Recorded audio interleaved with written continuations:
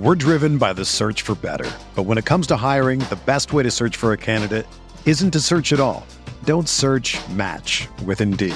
Indeed is your matching and hiring platform with over 350 million global monthly visitors, according to Indeed data, and a matching engine that helps you find quality candidates fast.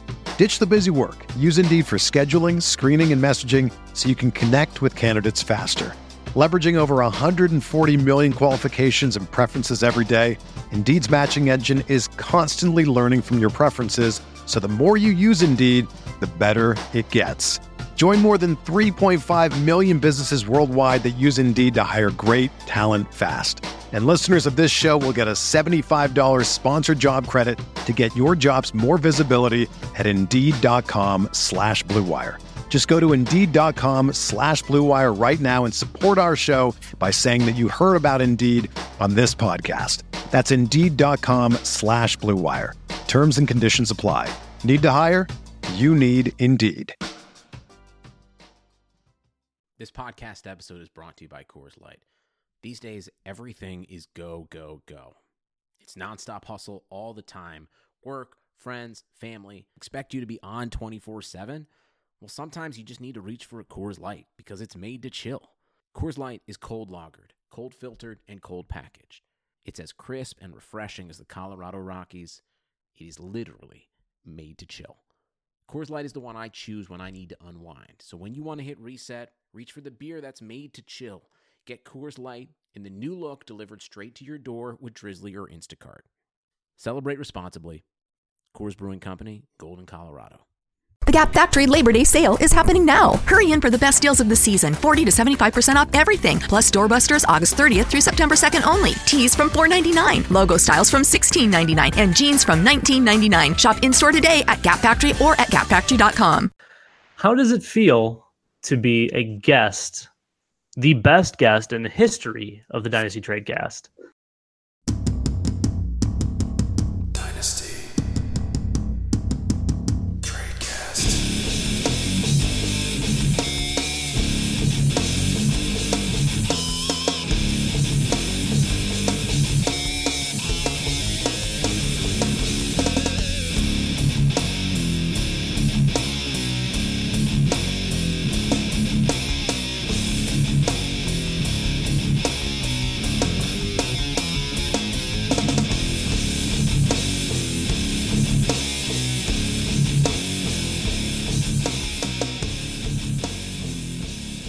And welcome back, everybody, to another edition of the Dynasty Tradecast brought to you by my FFPC. I, as always, am your host, Eric Bertzloff.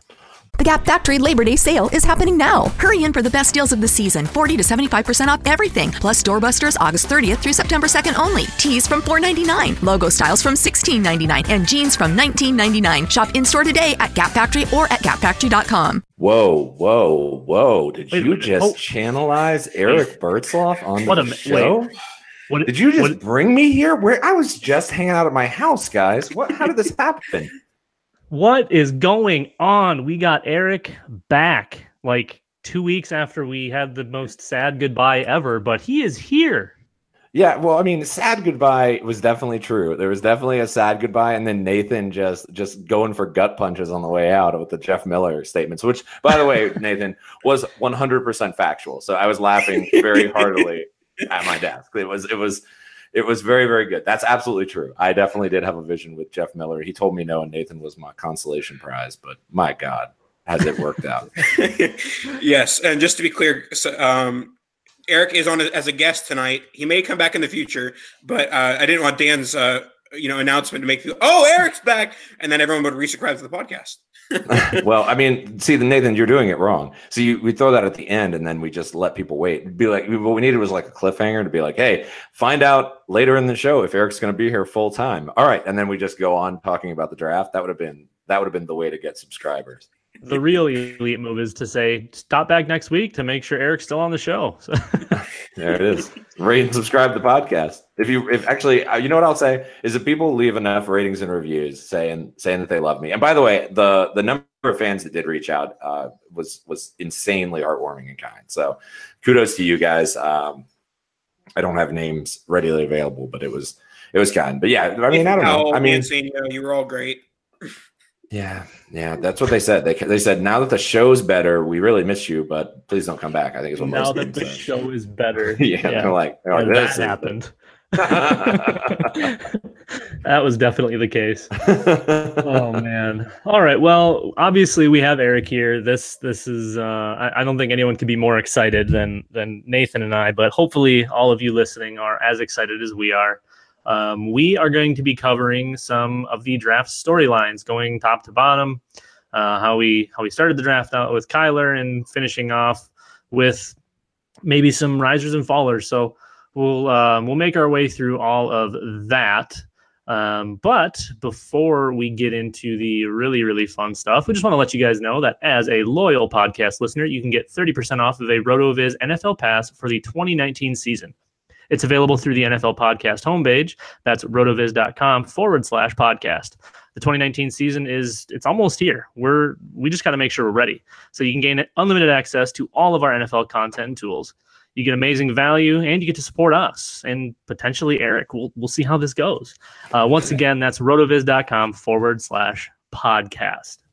Heck yeah, it is crazy that the season's like coming on. Like I'm already scheduling all the rookie drafts. Like it's gonna be on top of us before we know it. It's gonna be it's a good time of year. This is a fun time of year, and the draft really kicks it off. Actually, you know what really kicks it off is the drafts in all of the kitchen sink leagues. That's actually what kicks off dynasty season for me. I think you guys as well.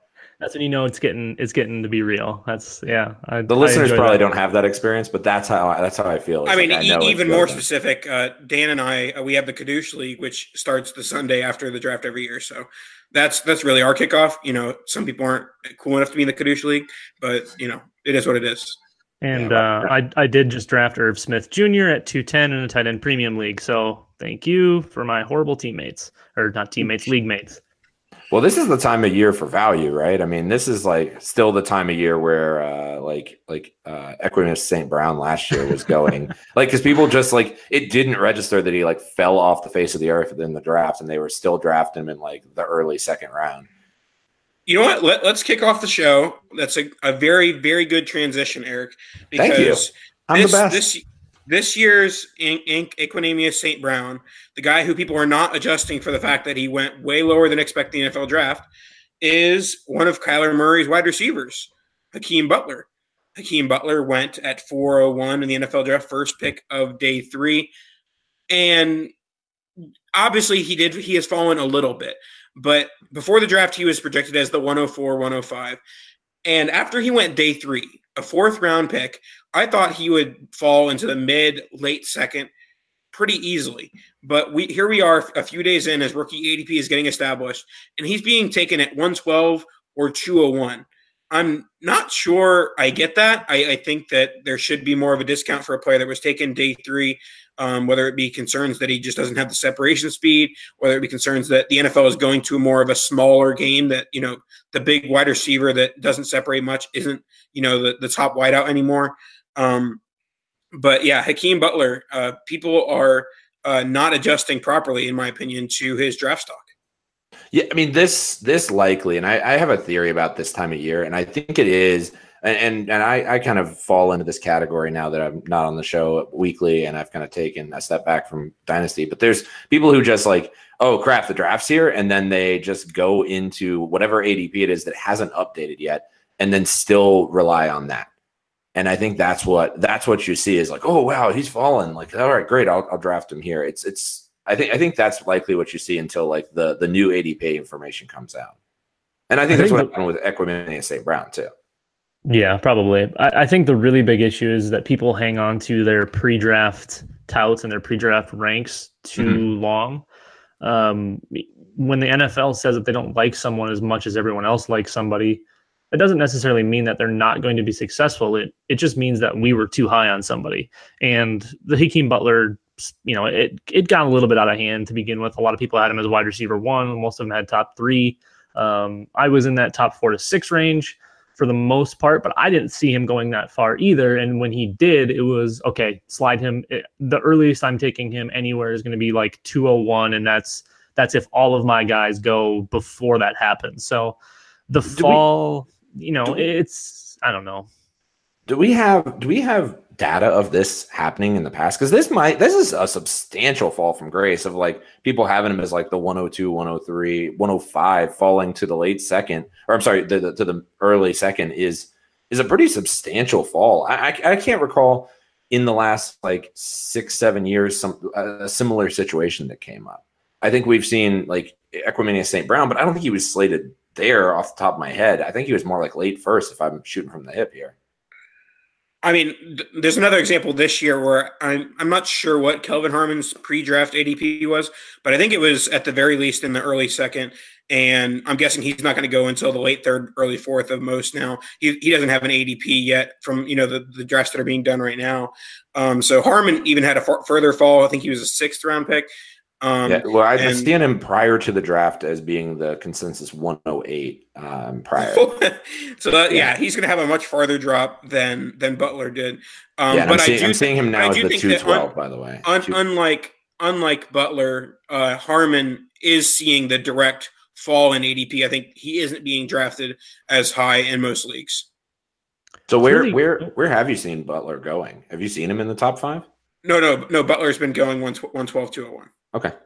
I'm legit curious. I'm about to get into my first one this week. So he's been around the turn. Yeah. The really weird thing there too, is going back and talking, like comparing Kelvin Harmon and Hakeem Butler, is Harmon had the kind of long Devy history because people were drafting him relatively early in a lot of Devy spots. And you'd think someone like that kind of has more of a standing value with a lot of the community, especially those that play Devy, his value would carry on longer than someone like Hakeem Butler, who most people didn't know about, other than the folks that really get into deep Devy leagues, that it was kind of a late riser and didn't really know much about him until this previous season, and then really didn't know anything about him until the combine. So it's really crazy to see how fast he flew up the boards, and then how cock, even though it he definitely fell quite a bit, and I thought he would have dropped a lot more for most people, but I'm still seeing people on Twitter posting him, and he's in their top 8 or 10 still, and that seems,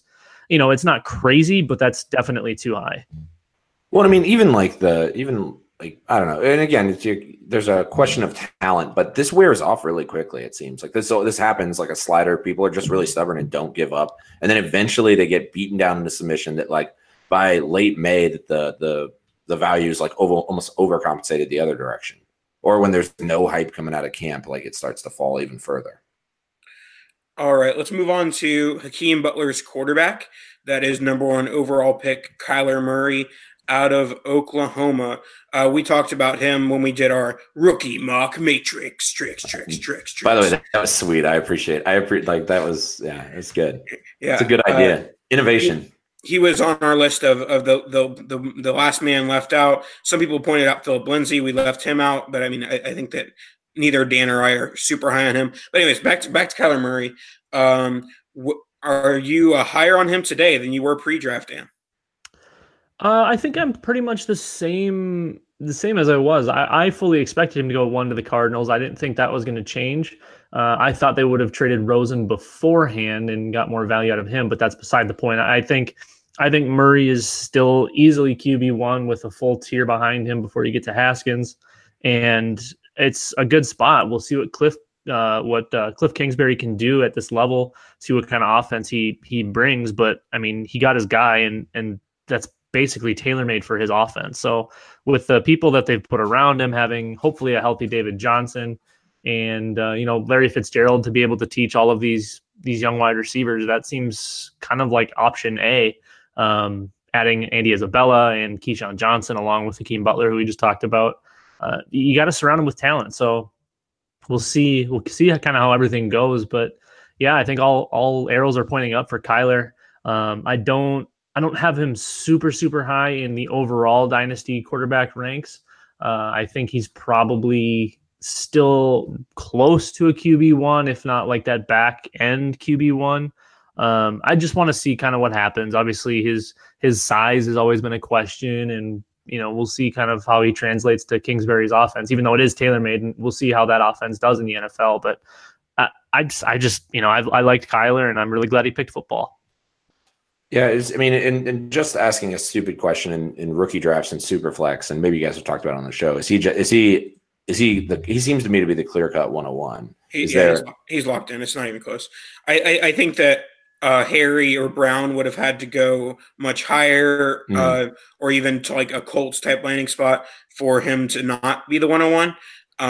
But no, that didn't. There wasn't, the primo landing spot or the primo higher in the draft. Yes, first round in Patriots isn't the worst thing for Harry, but it's not good enough to hop the number 1 overall pick, Murray.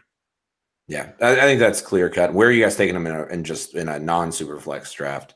End of the first? I still think that's a little high.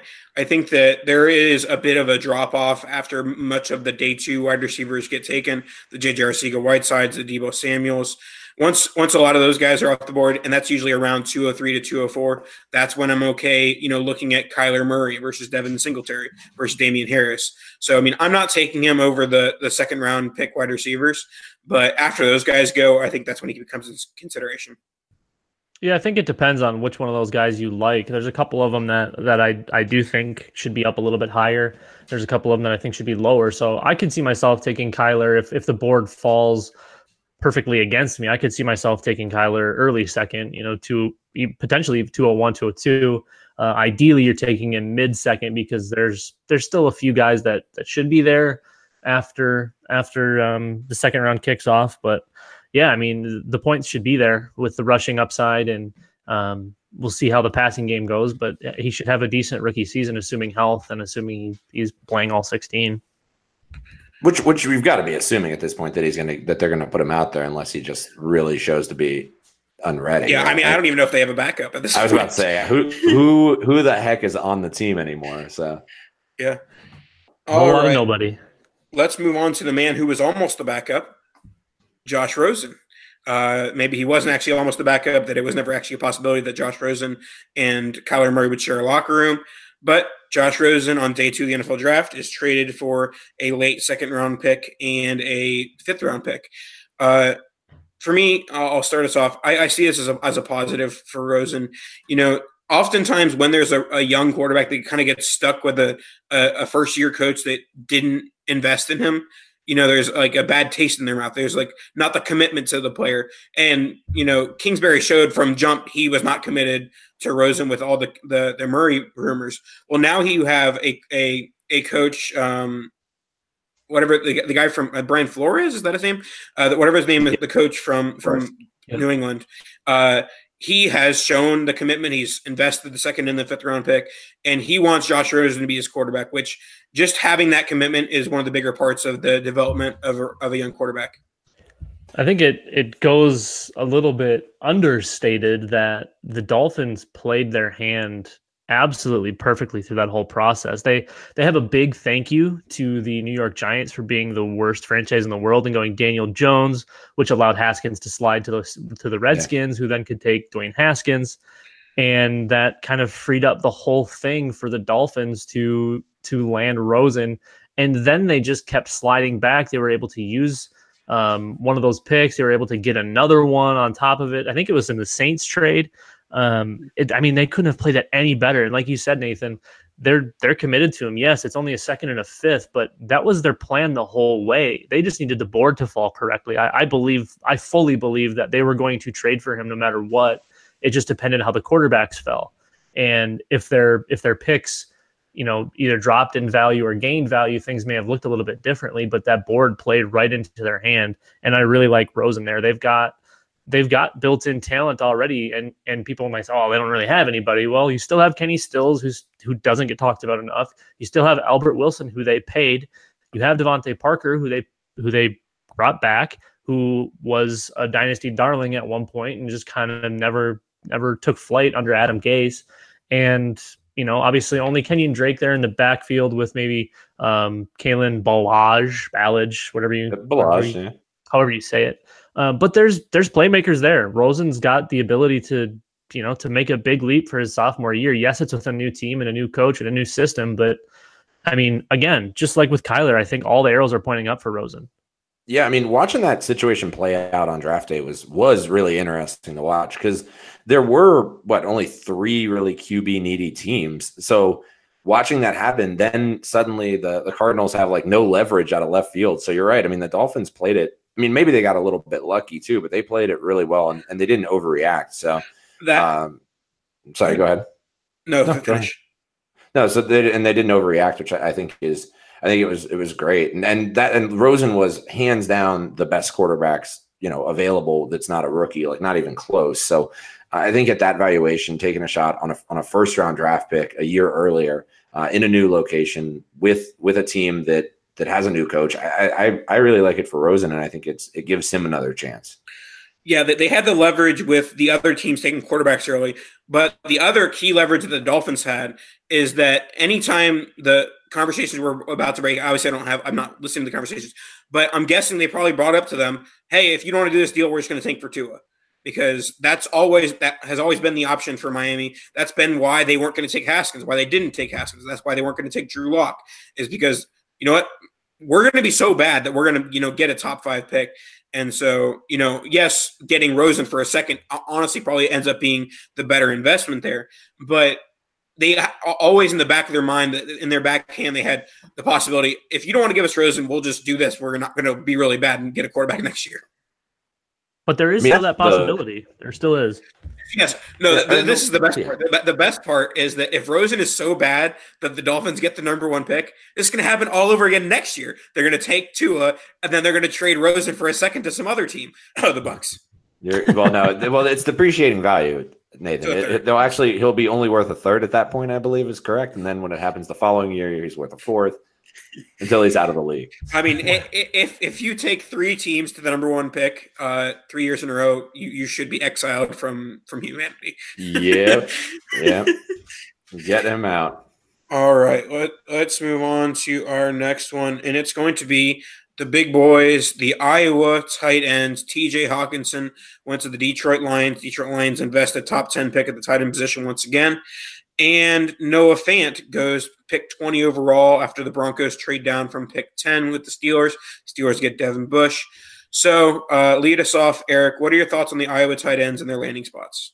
I mean, I think that both spots are very good. Matt Stafford likes to throw to the tight end, so that's landing spot to me feels good. And then like we've been trying to make Jake Butt happen for how many years? How many years has this been trying to happen? So I think with a tight end being taken in the first, I think it's Fant time there. We need some fun statement about what it's like Fant's turn here. I can't come up with any clever analogy at the moment or nickname. A fantastic catch. All right. Yeah, well, all right. We can keep trying. What we'll do is we're going to keep trying there. But yeah, it's Noah Fantasy. There you go. But maybe we start playing in on that. You might have something there, Nathan. It just needs to be worked up. But no, I think both spots are fabulous, and that type of draft stock in the first round, these are like the players that you trade for next offseason when they haven't really done much this year and target them there. This is like, I don't know. It tends to always be my tight end strategy at this point, but I really like the spot for both of them. But immediate value, I'm not sure that exists for either of them, but I think the value's coming. I agree. I think some people are overreacting to the, the Lions just got rid of Eric Ebron only to draft TJ Hawkinson. You got to remember that was a different front office, different team, different coaching, different everything. It's also a bad take. Eric Ebron was so bad in Detroit. Right. He wasn't utilized properly. He played poorly. He wasn't doing the things he's doing with Indy. This is a whole different situation with Matt Patricia. It's not even close. And even if Ebron's good, like he's not going to be TJ Hawkinson as a blocker at even close. Right. Because this, like we've talked about it before, this is kind of the OJ Howard of the OJ Howard, Evan Engram, David Njoku draft is TJ Hawkinson. He's the best tight end in the class from an overall standpoint. He may not be Noah Fant, who's just a borderline wide receiver, but Hawkinson's never going to leave the field. And maybe that doesn't equate to targets or, all of the extra stuff. But if he's on the field, that means he has more opportunity to get those targets. And I had these guys back to back as far as overall, in the first round towards the kind of the back end of this class, and nothing really changed for me. I did move Hawkinson up over Fant. I had it Fant originally, but I had to move Hawkinson up with the really early draft status, and obviously Fant going to the Broncos, who he should have some success there. He gets to start with Flacco, who can't really throw it a lot far anyways, so working with a slot tight end works really nicely. And yeah, these guys should absolutely 100% be your tight end 1 and tight end 2, if not only for draft capital because of landing spot. There's not even really there's not even really a discussion about that though, right? Like as far as I mean, I think there are some Irv Smith believers, but not in the tier of Hawkinson or Fant.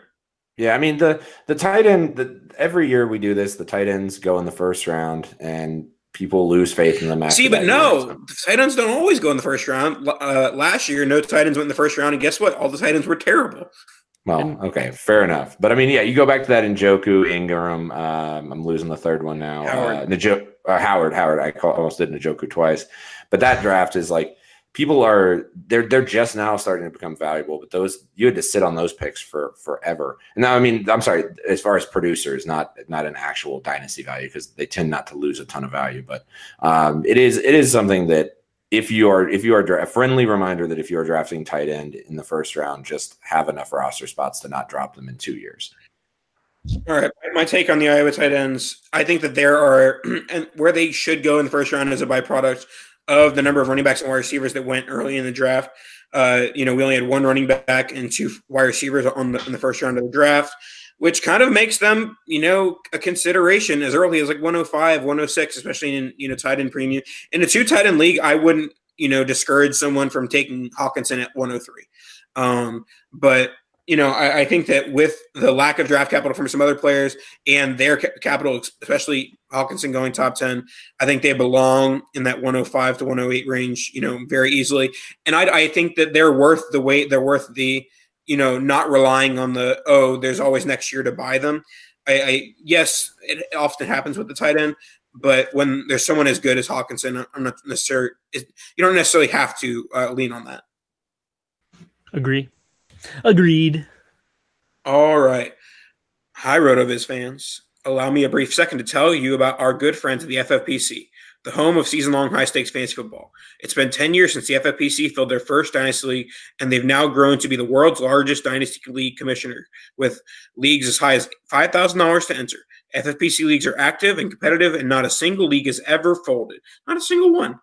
Brand new startup Dynasty Leagues are forming right now, starting at $77 and up in standard, superflex, and best ball formats.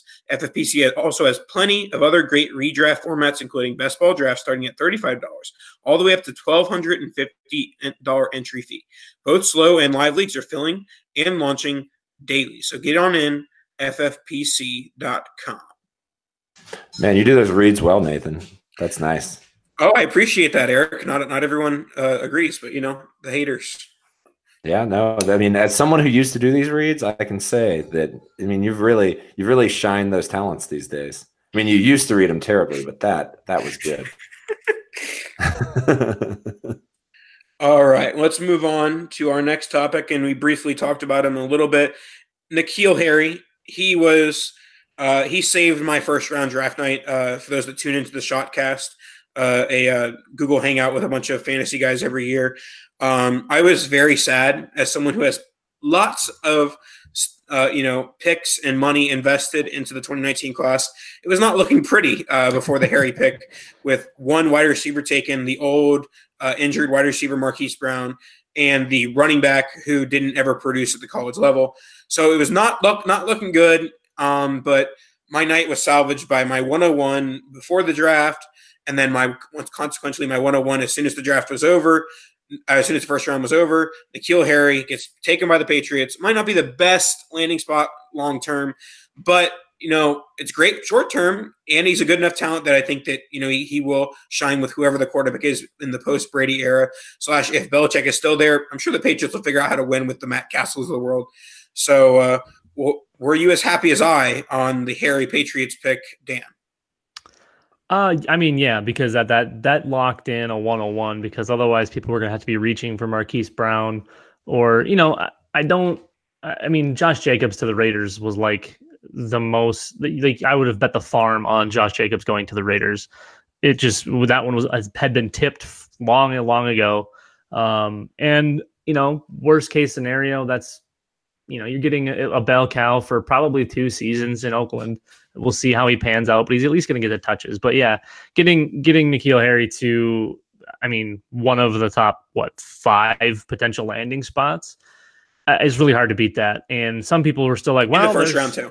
Yeah, first round capital, perfect spot. And some people were like, oh, still we could, one of these other guys goes to the Chiefs or the Colts. It's like, no, first round capital to that team in that situation, 100% locked that in. Now, if somebody went like a couple picks later to a better spot, I would have considered having someone up there. But again, no one really got close to it. AJ Brown was kind of in the realm.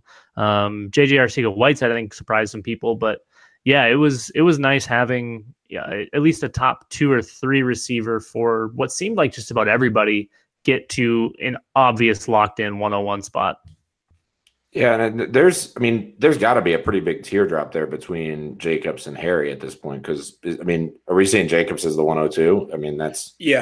That's going right now. That seems, it seems pretty obvious that Harry's going to be there, and Nathan, as you mentioned, people were so high on him, you being one of them, prior to this draft, that he was a name that was exciting, because we've talked about it on this show. I think even when I was still on it, where it was such a log jam at the top of this draft class that the 101 didn't even seem to have its value. But I think that the 101 has solidified itself as valuable at this point, or at least more valuable significantly than the 102, as it's tended to be in the past. But I'm not sure that was a lock to happen based off how this draft happened. So my thoughts on the Baltimore wide receivers are that they are the perfect combination of high draft capital to go with people underestimating them because of the perception of the Baltimore Ravens offense, the perception of Lamar Jackson's development as a passer. Marquise Brown went in the first round, higher than the fantasy industry expected, about where the NFL drafted industry expected. Miles Boykin went a little bit higher than I think most expected as well. And so both guys go, solid draft capital, and they're going to be underrated because people are so dead set on the Ravens being a running offense. But yeah, so I think both are good values right now. I think the big thing with Hollywood Brown and why people were more down on, because his tape was good. He had a nice college career. I wouldn't say he was like an elite college prospect, but the big thing I think for a lot of people, and it was for me too, was the Liz Frank injury. We've seen a lot of guys come through that and never be the same and never kind of return to grace. With Samuel Watkins had it, I believe Dez had it, and he kind of never really returned to what he was. So I think that's the scary part. But the draft capital makes you believe that none of that should really be as worrisome. I still believe in Lamar Jackson as a passer. Obviously, his upside is his legs, but I think he's going to be, at the very least, average as a passer. And yes, they're going to run the ball, but this also isn't going to be the same offense they ran last year. Last year was, hey, we need to get this guy snaps in the NFL. And what's he most comfortable with? Well, running the ball or running that type of. How confident are you of that, though? I don't know that I saw that, to be honest. Lamar Jackson just in general scares the heck out of me, because it seemed like they were like, all right, it was like almost like they Tim Tebow'd him. They're like, all right, we'll just make up plays that are they're your style. So I don't know, maybe I'm too low on him, but I don't know. It's very much scares me. Well, the commonality between those two were you have a guy who's in the playoff hunt, so that they're more focused on winning football games than developing the passer. And Tebow was the same thing, where the team was good enough to be in the playoff hunt. So we're not worried about developing as a passer. Let's just run the ball a million times just so we can keep the ball away and have play good defense. And also, Lamar Jackson is 10 times the passer that Tim Tebow was. just to be clear. Yeah, no, it's.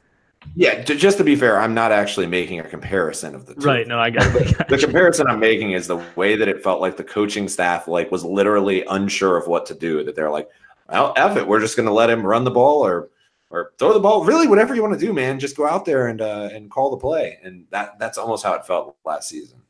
Yeah, I can see that. I think, like Nathan said, I think they were just more worried about winning games and trying to get as far as they possibly could with what essentially was a one-dimensional offense, even though it was still relatively explosive with, whether it was Gus Edwards or whoever they had back there with Lamar Jackson, and still getting a couple of wide receivers involved here and there. Obviously, the volume wasn't there. And I'm not entirely sure that there really ever is going to be a high volume passing game, but that doesn't mean it can't be efficient. I mean, we've seen, and obviously I'm not saying that Lamar Jackson can be Russell Wilson, but we've seen what a low volume, high efficiency quarterback can look like, and you get QB1 seasons out of Russell Wilson. So I think it's not the worst thing in the world for Marquise Brown or, for the offense. I was really liking Miles Boykin as well. And this one, I think, because he'll be de facto wide receiver 2 just off the bat, plus if you mix in the tight ends and whatnot, he may slide down that. And then you throw the running backs in the mix and all of that fun stuff. That one was tough because I was really hoping to be able to steal Miles Boykin in a lot of places because I thought he would get drafted about where he did. I just was hoping it wasn't going to be the Ravens. So, yeah, I mean, I like both of these guys. It's a little bit frustrating because you can almost guarantee that the volume is never going to be there, at least the high-end volume. And it really, really depends on how Lamar Jackson develops as a passer. And that's a lot of big ifs and a lot of kind of scary spots to be. So I'm not entirely sure I'll have much, if any, Marquise Brown. I'm sure I'll still have some Miles Boykin. But I think the underrated value here, and I know we said Ravens wide receivers, but Justice Hill is a sneaky one. I think he's still going a little bit late for where he should be going. Where are you thinking he should be going? It looks like he's going right around the 210 or so right now. Where would you put him? He's late 2. I would go early 2. I mean, I really like Darrell Henderson, but even if Gurley's not 100% and he's getting a little bit of those touches, I think the potential for Justice Hill, because of the no-name backfield that is Baltimore, other than Mark Ingram, who happens to be old, #old, and hasn't really been all that great. Old, yes. I feel like Justice Hill could honestly be he could get involved in the game early. Yeah, I like. Do you think Hill's the buy in this situation? Huh? I said, so you think Hill's the buy out of the Ravens right now? Do you think everybody else is right around the right value, and Hill's the one that's undervalued significantly? Yeah, I think Boykin's in that comfort zone where I'm fine taking him where he's being valued. I think Hill could be moved up a little bit ahead of Damian Harris, ahead of Devin Singletary, guys like that. And then I just think Marquise Brown's going to be so hard to buy in that mid-first when there's other guys like Paris Campbell and Deebo Samuel and J.J. Arcega-Whiteside. Even the tight ends potentially I would take there just because of the landing spots. It's I don't know. I want to believe in Lamar Jackson. Just the volume's tough. Yeah, Justice Hill does seem like we talked about how your early takes or your pre-draft takes can stick to you earlier in the process, and then you can fade away from them as the process goes on. I think that Justice Hill will be going higher in July, August rookie drafts than he is now, because you'll see the training camp. Oh, he's getting the most of the touches, or there'll be more blurbs about it, and so people will see that immediate production. They'll see run heavy Ravens offense. And I guess the one thing that could, temper that would be, if it just looks like Ingram's going to be the man there, and he is for the most part. But obviously he'll has a chance to take some of that opportunity. It's very interesting. Random kind of off-topic question: who do you think is going to be the darling that is super low right now, and the hype train starts, and we end up drafting him in the first round? Somebody like I'll call it the Kenny Galladay, where he was very middle of the second, late second, and climbed up to like the 108 by the time draft season was done. Maybe Damian Harris. I could see that. Even someone like well, no, that wouldn't make any sense. I mean, Kelvin Harmon could, if we hear a whole bunch of stuff about training camp and how he's going to be their wide receiver 1 and things like that, because it could happen. That was the preconceived notion that Harmon was going to be in this nice class of wide receivers and then just fell off the face of the planet. I think he could have a big rise, but yeah, I really like the Damian Harris one. Well, actually, now that you mentioned Harmon, it could be McLaurin, because people get excited about the Haskins to McLaurin connection, and he did go on day 2 much higher than Kelvin Harmon. So some people might start to put that connection together and say, oh, they're just going to throw Haskins just going to throw to his college teammate. Interesting. All right, let's wrap up the show. Run a little bit long, but that's because Eric's here. Eric always likes long Dynasty Tradecast. Everyone knows that, especially when he was editing. Dude, well, this is the greatest thing of all time. I shout out to our editor, or y'all's editor, whatever. I mean, shout out. All right, and we've had some outtakes as well. But anyways, let's wrap up the show with one of the bigger stories of draft weekend, and that's the fall of DeKalon Metcalf. Some people in as early as January, February were having Metcalf being picked in the top 10 of the NFL draft. I feel like that started to get a little bit lower and lower and lower as we approach the NFL draft. But I would say most of the industry's mock drafts had him going in the 20s, maybe even at the end of the first round. I don't think anyone had him going at the end of the second round of the Seattle Seahawks. Dan, what do you make of the fall of Metcalf? Well, I mean, it's one of those things where someone was either going to fall in love and take him too high, or the board was going to adjust and the skill position players were going to fall, kind of like they did altogether. And then it became, J.J. Arcega-Whiteside found a home, and Paris Campbell found a home, and Deebo Samuel found a home. And the guys that I'm guessing were all probably ranked closely on a lot of these folks' boards with DeKalon Metcalf. I think N'Keal Harry is probably on the top of most everybody's board, aside from the Ravens, who obviously wanted Hollywood Brown. So I think the board adjusted about a round later because of the way kind of everything fell. So, I mean, he got a really good spot. I will say that. Yes, it was the third and late in the third. But it's a great spot on a team that has almost no depth. We hear the stories about Doug Baldwin potentially being done, and the only other competition in town is Tyler Lockett. And I think Metcalf can slide right in right away and play that alpha wide receiver one role. Yes, he has a limited route tree. We know all about this. Yes, he was injured for a lot of his college career, didn't really have a true breakout, yada, yada, yada. He's an athletic freak that if they can keep him on the field, he's going to be a force. I really like it because it slides him down draft boards and allows him to be cheaper. And now people are going to go and take Miles Sanders and Josh Jacobs and AJ Brown and all those kind of guys, and you'd be able to get DeKalon Metcalf in that 106 to 108 range, maybe lower depending on your league.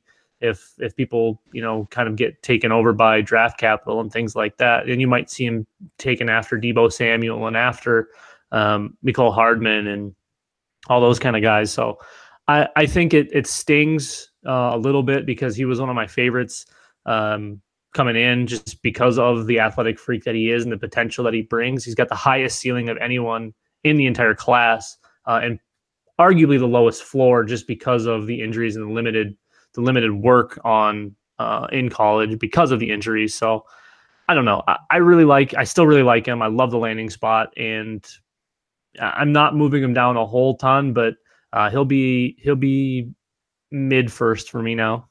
Yeah, it looks like he's right around the 105 right now. I don't know. I mean, to me, this strikes me as the Tyler Lockett buy time to me, because people on Twitter are just obsessed with Metcalf. I'm not as convinced. That agility score scares the crap out of me. He's an athletic freak, but I just don't know that he can get open. And you said it earlier in the show, is the giant guys who can't create that separation and juke guys. I worry about it. I really do. His agility, though, if you look back, a lot of the bigger receivers didn't even run those drills, or if they did, they only did them at their pro days and things like that. It doesn't worry me as much because he's able to blow people off the line with his speed and strength. He doesn't need to be an amazing route runner because he can beat everybody with physicality. So, I mean, it's that meme 3-cone drill that kills me. That's what it is. It's stuck in my head, like looking at it, I'm like, wow, that is a really awkward movement. Yeah, he never should have run the agility drills. Again, like a lot of the big, explosive, muscular wide receivers hadn't in the past. There's a reason they didn't run them, because they knew they weren't going to be fast and they knew it would hurt their draft stock. So that was a mistake he made. Maybe not. I mean, I don't know. I mean, you're absolutely right in what you say. Like that at 105 in this particular draft, that's right around where you should be taking it for the upside that he brings to the table. Right. Yeah, my take on Metcalf is that a fall into day 2 isn't necessarily as impactful as a fall into day 3 or even late into day 3. So a team still made a significant investment in the second round pick in him, and it's a team that is devoid at wide receiver with the Doug Baldwin injury. So I do like Metcalf, but I think that I do like him at the discount. I'm not looking forward to taking him at the 104 or where he was being valued before. I'll take the discount on him, but if people start to go back to where they valued him before, then I'd be passing. I mean, the thing is, like, with the way I feel like everybody, he's gonna be the one this year that every league is gonna have a guy who just overreaches for him. I don't know. He's bad dynasty player fodder is what he is. Like, somebody's gonna he looks so sexy from the metric standpoint that somebody's gonna overreach for him.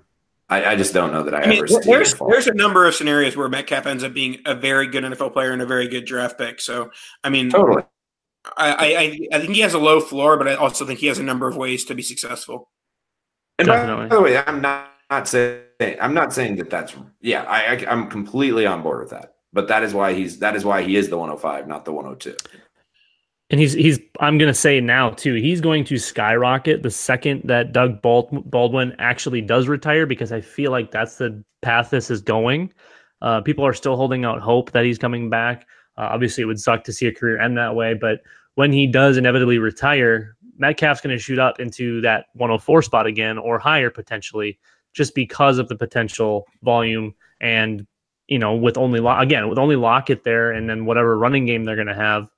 That's it. You don't have any battle for targets.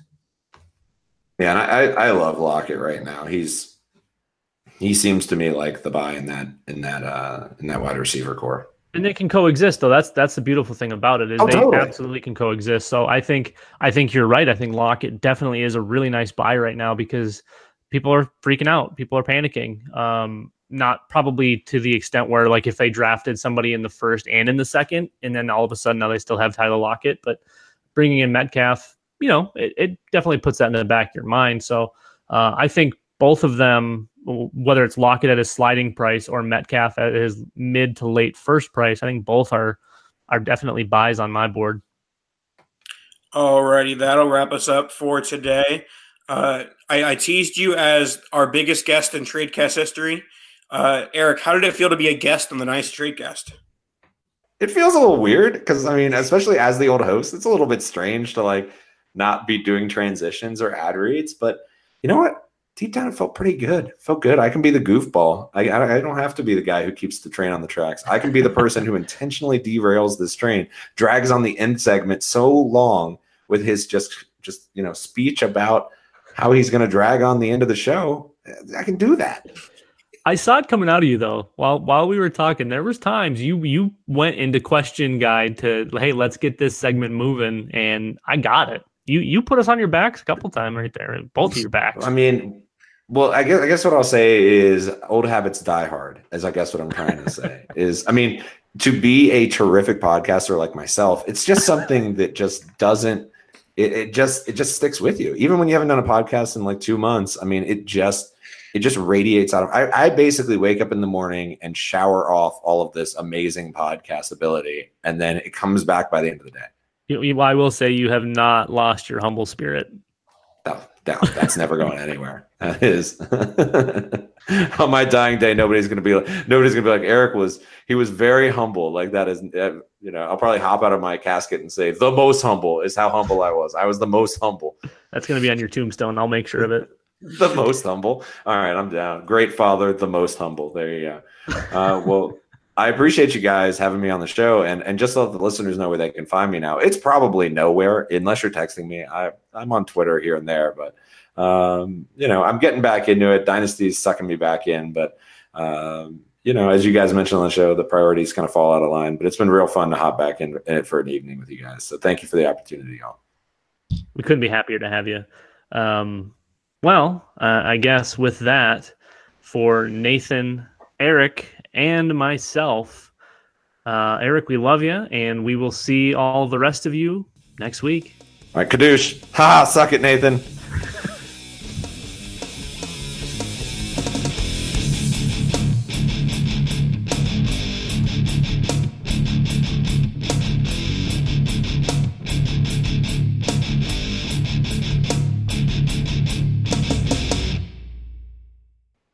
All right. Well, I've hijacked the show. Let's do this thing, Dan. I've finally pulled Nathan's mic.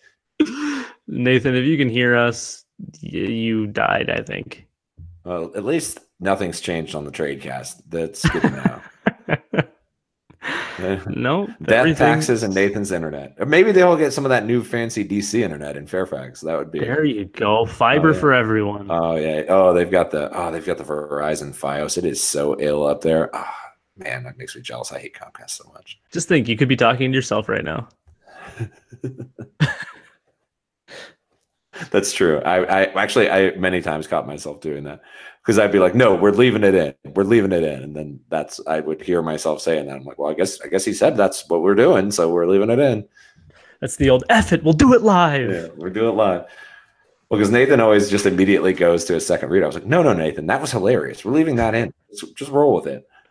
Dude, I'm glad you guys got an editor. I'm gel. That sounds legit. Yeah, you guys said that, I almost fell out of my chair. I was like, "Oh my god." Nathan, what are your thoughts on this draft class? Oh, yeah, he can't come with words, I guess. I don't know. All right. If you have bad takes, say nothing. If you're actually bad at Dynasty, say nothing. If you like trading for future picks too much, say nothing. Got him. Unplug it and plug it back in. Is it plugged in? Okay, so plug it in. Plug it in. It was so fun. We anytime we have computer issues, we have to call in the IT guy that works at City Hall because we're a city golf course. And okay, I was like, what does this have to do with your golf course? So they have to come out and fix our stuff, and like every time we talk to him, he's like, "Did you try unplugging it and plugging it back in?" He's back. He's alive. So he asks you to plug it and plug it back in. So, yeah, he's like, "All right, did you try unplugging it, plugging it back in?" Because that's like his first, like, "You guys are idiots. Just do this quick." And then so the other day he came out and he was like, "Yeah, I'm just not really sure what's going on with it. We run a couple tests." I'm like, "Did you try unplugging it and plugging it back in?" He left. The thing is, the end of the show is the place where you just gotta, you gotta wrap it up. You gotta decompress. You gotta have a good time. We gotta talk about Metcalf's abs. I mean, they're lovely. Just exquisite abs I will never have. That is 100% true.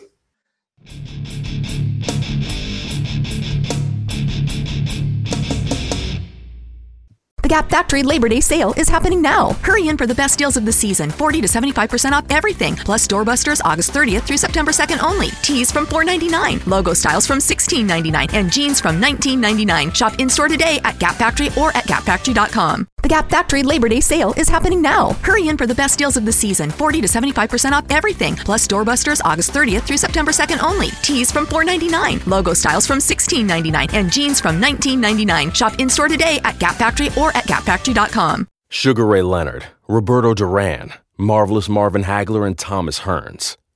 Legends, whose four-way rivalry defined one of the greatest eras in boxing history. Relive their decade of dominance in the new Showtime sports documentary, The Kings, a 4-part series premiering Sunday, June 6th, only on Showtime. Everyone is talking about magnesium. It's all you hear about. But why? What do we know about magnesium? Well, magnesium is the number one mineral that 75% of Americans are deficient in. If you are a woman over 35, magnesium will help you rediscover balance, energy, and vitality. Magnesium supports more than 300 enzymatic reactions in your body, including those involved in hormonal balance. From functional medicine doctors to mental well-being and female hormone experts, we all know that magnesium is the one mineral to improve all aspects of well-being and health. But which one?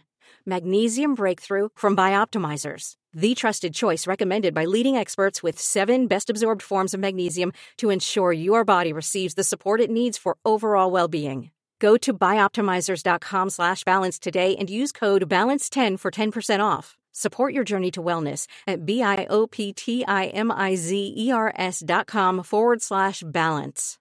Magnesium Breakthrough from Bioptimizers, your foundation to optimal health and vitality.